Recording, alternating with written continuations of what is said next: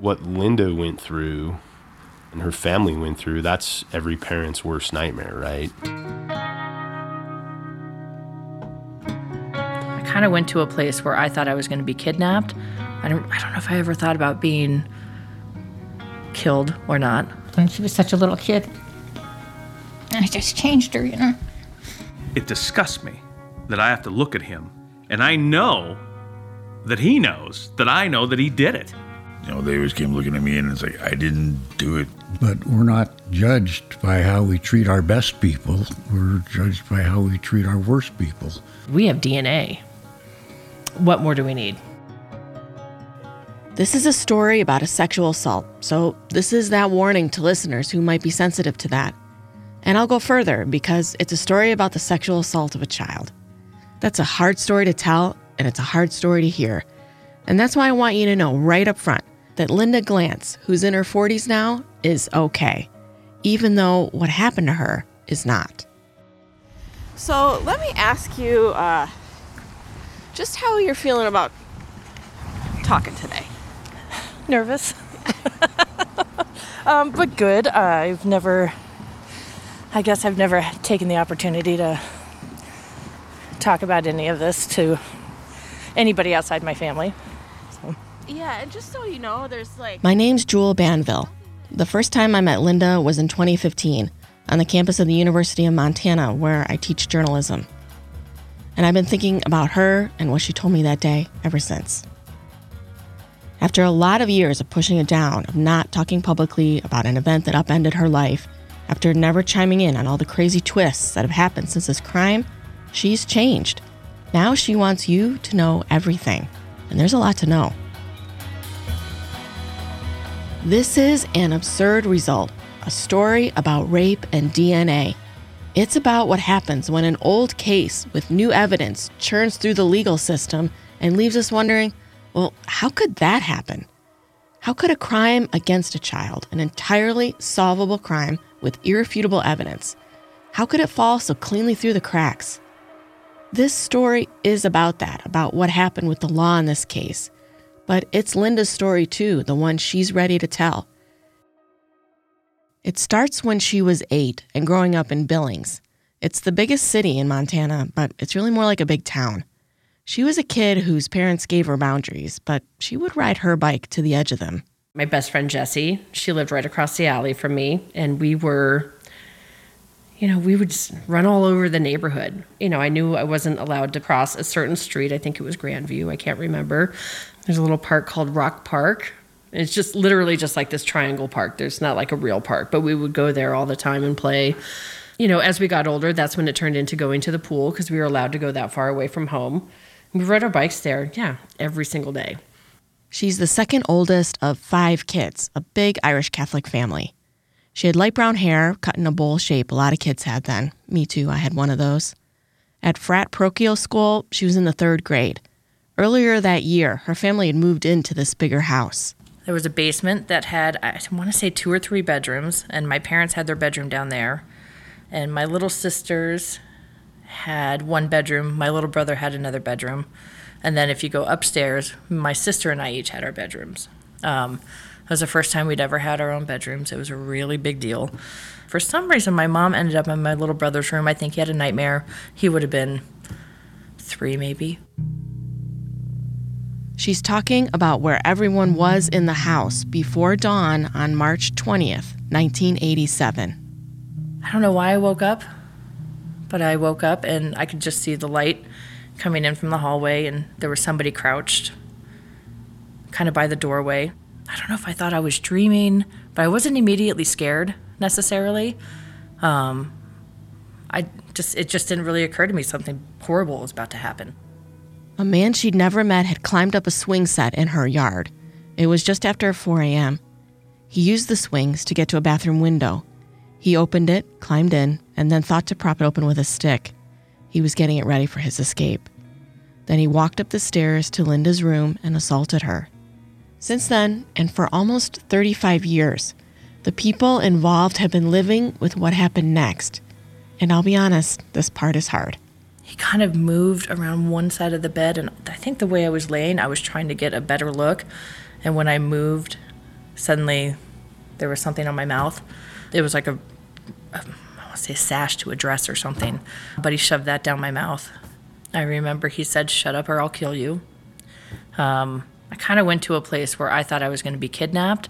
I don't know if I ever thought about being killed or not, but I remember I thought I was going to be kidnapped. I remember thinking I was never going to see my family again. Later, court documents would make it clear he committed 3 separate sexual assaults.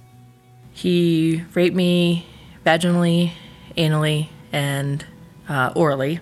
I remember orally the most vividly because I choked a lot and gagged, and it was very, very rough.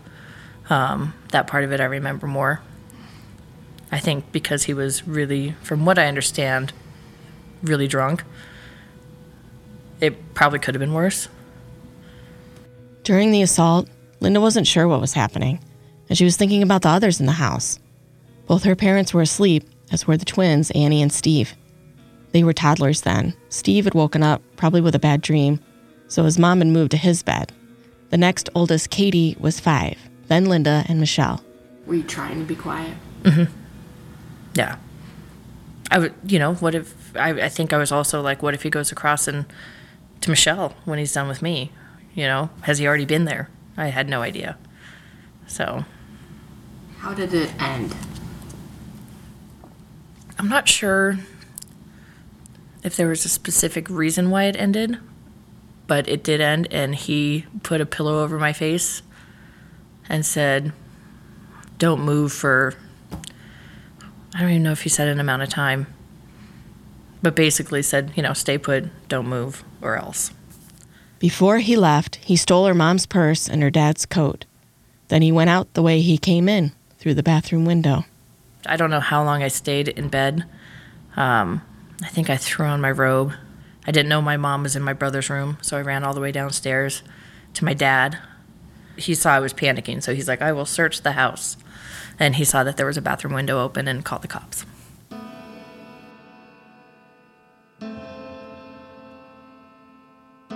After 2 uniformed officers show up at Virginia Lane and ask a few questions, they know this is not a routine call. Within a few minutes, there's another knock, and it's 2 detectives. Detectives came very early in the morning. I believe I was still in my pajamas. It was really scary. These 2 men in suits in the house. I remember one of them was playing with my cat. So I tried to tell him what happened. I don't know how specific I got on in all of that, because I don't even know if I knew all the terms. Because she was 8. I went to a Catholic school, and nobody talks to kids about sex at 8 years old, That's still true. I have 2 kids, both girls. When I was reporting the story, the youngest was 8. I still don't know what to tell her about all of this. Linda's 3 younger siblings didn't know what happened to her until years later, when they found some paperwork relating to their parents' divorce. We're very snoopy kids, and they dug up a lot of the divorce papers and specifically read about this. And I think I was a junior in high school maybe, so yeah, they never knew until they were really old. So before they found those papers, they only knew that someone had broken in and took their mom's purse. The oldest, Michelle Dewberry, she knew more the morning it happened, though not everything. She's a mom now. Her twins were also 8 years old when we met on her porch in Portland, Oregon. Hello. Hi, Michelle. How are you? Here she is trying to piece together that day when she was 11. When I woke up in the morning, it was because there were policemen in my room, and I didn't know what was happening. I don't have a lot of memory of people telling me what was going on. It was just go to school. We had to go to school, but Linda didn't have to. And no one would tell me what was going on, except I think maybe I knew that someone had broken into our house. So I just remember feeling this is not fair. I'm the only one who has to go to school. Linda's sitting on the couch in her pajamas. This exciting thing has happened. I want to see what's going on. I've never been this close to a policeman before. And they're rushing me out the door. Linda's on the couch in her pajamas. I'm just pissed at her.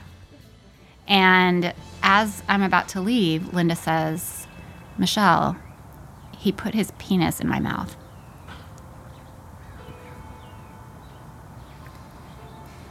And I had no way of processing those words.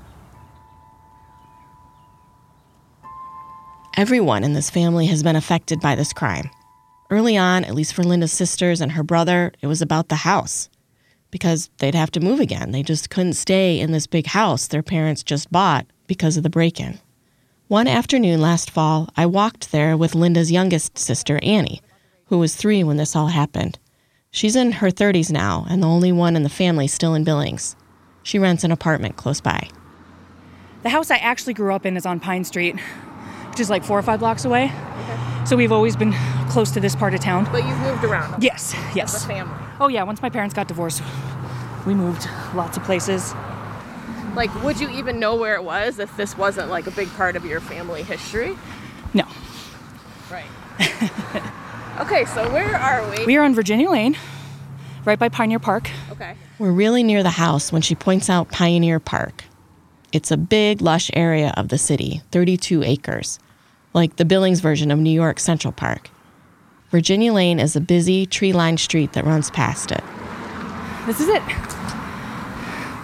The house is a big, solid home on the corner, surrounded by other nice, middle-class houses. Yeah, I have very, very little knowledge of that house. And then once I found out about the rape, it sealed it more in my memory of where it is. Yeah. It was a shock that it would happen here in this neighborhood. But it would be anywhere. A man breaks in through an unlocked window, he rapes an 8-year-old, and then leaves with no one else hearing what happened, without being caught. There was the tiniest moment when Linda's mom, Katie O'Sullivan, didn't believe her. It was so far-fetched. She was little. And she said that there had been a man in her room. And my first thought was she had a bad dream. Linda's dad, Mark Tokarski, he thought the same. And I said, Linda, sometimes these dreams can seem so real. And she yelled at me, "It was not a dream." And I was just confused and perplexed and went down the hallway to use the bathroom and walked in the bathroom and was hit by a blast of cold air and saw a stick propping the window open. And I suddenly realized this really happened.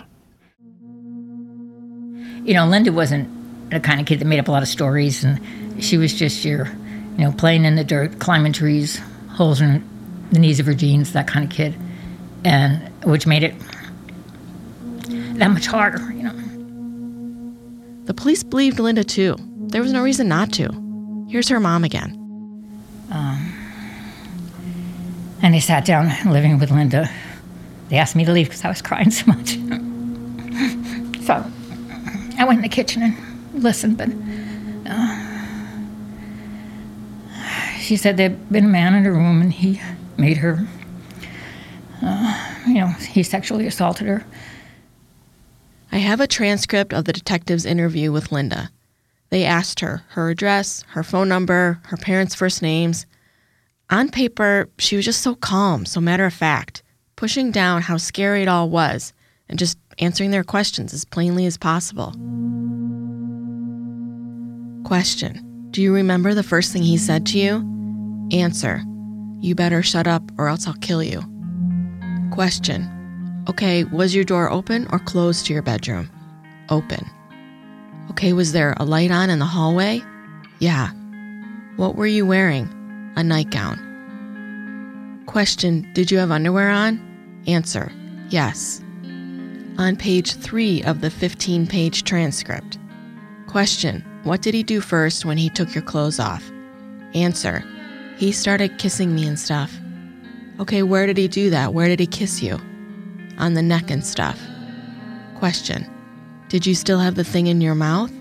Answer: no, he put a pillow over my face. She told them he put his penis in her private spots. She told them it hurt. She told them enough so that they knew they might be in luck in the way of evidence. He'd likely ejaculated. He didn't wear gloves or a mask. He had a mustache. And she said he looked like a friend of her dad's. Even though it wasn't him, he just reminded her of that guy. Question: if you saw this person again, would you recognize him?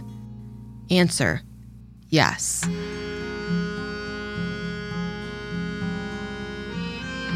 The detectives also talked to Linda's parents. We all gave statements and had to take Linda down to the police department to work with their sketch artist. That sketch ends up being really important, and we're going to come back to it. But before they go to the station to work on it, Linda and her mom head to the Billings clinic. A lot has changed with Linda's parents. They're divorced, and they're no longer in touch with each other. But on that day, they were both trying to do everything right. While Katie went with Linda, Mark stayed home and tried to think about what to do next. I had this notion maybe this guy will return to the scene, not in an obvious way, but maybe he'll drive by, and if he does, maybe he'll try to look. So I sat in front of the picture window watching cars go by, seeing if anybody looked in.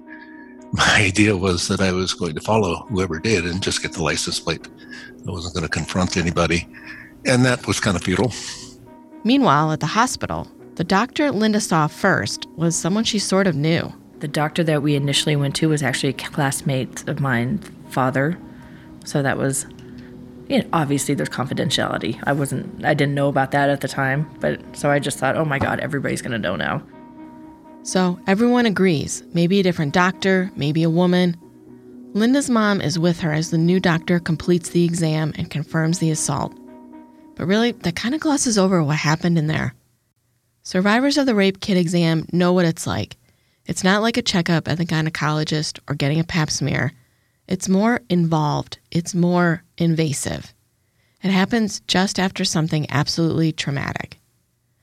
So here's her mom and her 8-year-old, while a doctor examines and pokes and takes swabs from the most tender and private places of a little girl's body. Linda works in healthcare now at a hospital in Bozeman. In one of our talks in her dining room, she thinks on that day in the Billings clinic. You're asked to, first of all, be naked in front of another stranger. Obviously, it's like a safe space, but they still have to examine you. And my mom was with me.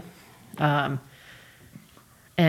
the fact that my mom kept it together, I thought was pretty amazing too. Now, looking back on it, I didn't think much of, I didn't think about that at the time. But yeah, that was tough too. Yeah. Her mom says she knows she was there, holding Linda's hand. But it's kind of just a fog. I met Katie O'Sullivan outside her house, and we talked for a couple of hours in her dining room. We are in southeast Portland, Oregon, my place. She and Mark divorced in the mid-90s. He lives in Colorado now, and he's remarried. Linda, her mom, and her 4 siblings aren't in touch with him anymore because, well, it's complicated. Sometimes families are. They are all close to their mom. Katie moved from Billings to Portland a few years ago to be near her grandkids. It's a long drive from my house in Montana to her house in Oregon. But being with Katie in person helped me understand a lot more what it was like not only to watch Linda deal with this terrible event, but also to understand what it does to a parent. It is unbelievable. I mean, you've lived through it for decades, really. 30 plus years, yeah. When it first happened, of course, it was terrible. And, take an 8-year-old. Sorry. Take an 8-year-old for a rape kit. And she was such a little kid. And I just changed her, And the police they were good with her. They were as gentle as they could be, but it's tough, to put a kid through that. During our talk, Katie cried, I cried. She still feels all the weight of being a mom listening while detectives interview her daughter about rape. She remembers specifically what it was like to try and keep up appearances. I can remember going, I guess it was Easter shopping. I don't know if it was clothes or whatever. It was out at the mall. And I stopped to get something to eat, and there was a table of 4 girls, and they looked like sisters probably. And they were laughing, having a good time. And I thought, how could anybody be happy?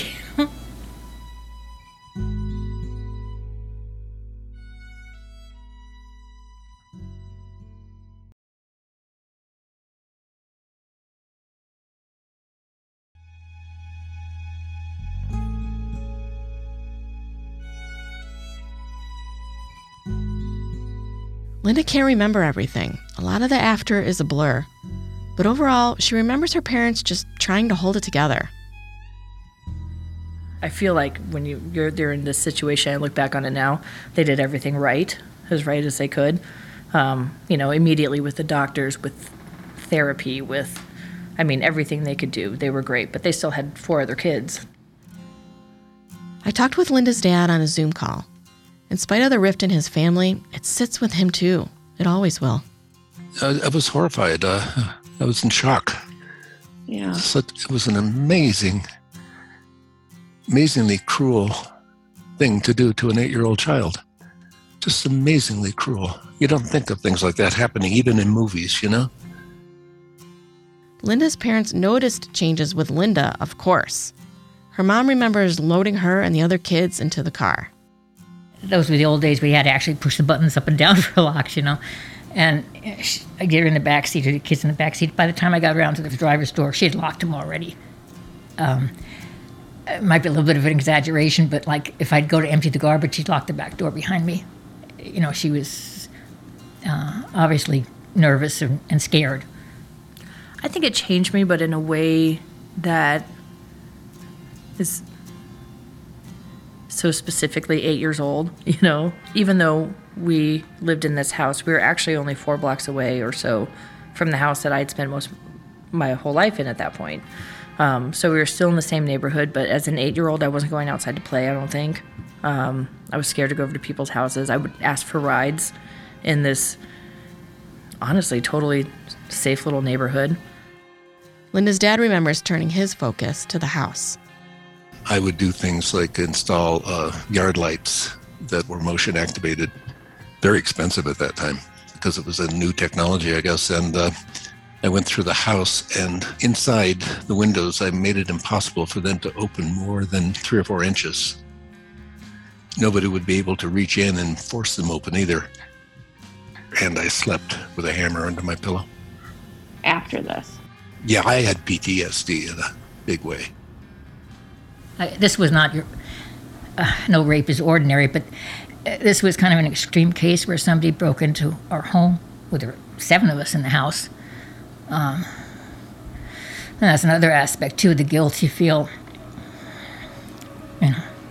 because you weren't able to protect your child. She was supposed to be safe there. It's not your fault. I know it isn't, but your head says that, but your heart says something else. Even though it's hard to go back there to the hours after her daughter was raped, Katie does, mainly because Linda asked her to talk to me. I want to know what else she remembers about the day it happened. When they left the hospital, they went to the police station. Linda was again steady and calm while she sat with the sketch artist and described the man who hurt her. He had short dark hair, a pocked face, and a small, distinct mustache. And as the sketch artist was finishing it, policeman or a detective walked by and he said, "I know that guy. Looks like Jim Bromgard." And it did. Jim Bromgard is a name you'll hear a lot. Everyone called him Jimmy then. He was 18 in 1987. Cops knew him because he'd been in trouble. He'd stolen at least one vehicle they knew about. Now there's this sketch, so they start asking around. The next step is getting him in front of Linda. Tricky because of her age, but they asked her parents to bring her in anyway. So then I took Linda up to the county jail for a lineup. And I guess there were probably 5 guys that walked out, and she had an obvious reaction to one of them. And she identified Bromgard as the person that she thought had assaulted her. When the cops went to get Jimmy for the lineup, they didn't have to go far. He was already in jail for beating up another teenager. Cops were also talking to people he knew. A couple of them said, "Keep digging. This guy's no good." We had a lot of old people in the neighborhood, so anytime like something was happening, vandalism of any kind or whatever, they always came looking at me, and it's like, I didn't do it. Jimmy had recently come home to Billings after a stint at Pine Hills. He calls it School of Hard Knocks. It's Montana's only state-owned correctional facility for juvenile boys. Jimmy got caught for stealing a Chevy Blazer. When the Billings cops show up to ask him about this crime, about raping a little girl, he didn't have a lot to say, and he didn't have an alibi.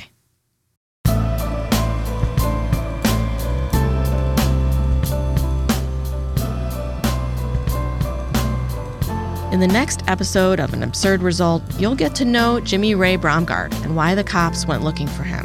What did they tell you as the reason? They told me I was going for sexual intercourse without consent. Did they tell you it was an 8-year-old? Oh, they told me before what it was about, yeah. Hear Jimmy say a lot more next time in episode 2. An Absurd Result is a production of Mopac Audio. It's reported and written by me, Jewel Banville. Executive producers are Jonathan Nauzaradin and Jonathan Beal. Sound editing by Robert Williams. Music by Nick Bomarito. We had production help from Shannon McGarvey and Chris Moss. Special thanks to Kayla Spaller, Nora Sachs, and Charlie Bolte for story help early on. For more, visit absurdresultpodcast.com. And follow us on social media at Absurd Result Pod. Thanks for listening.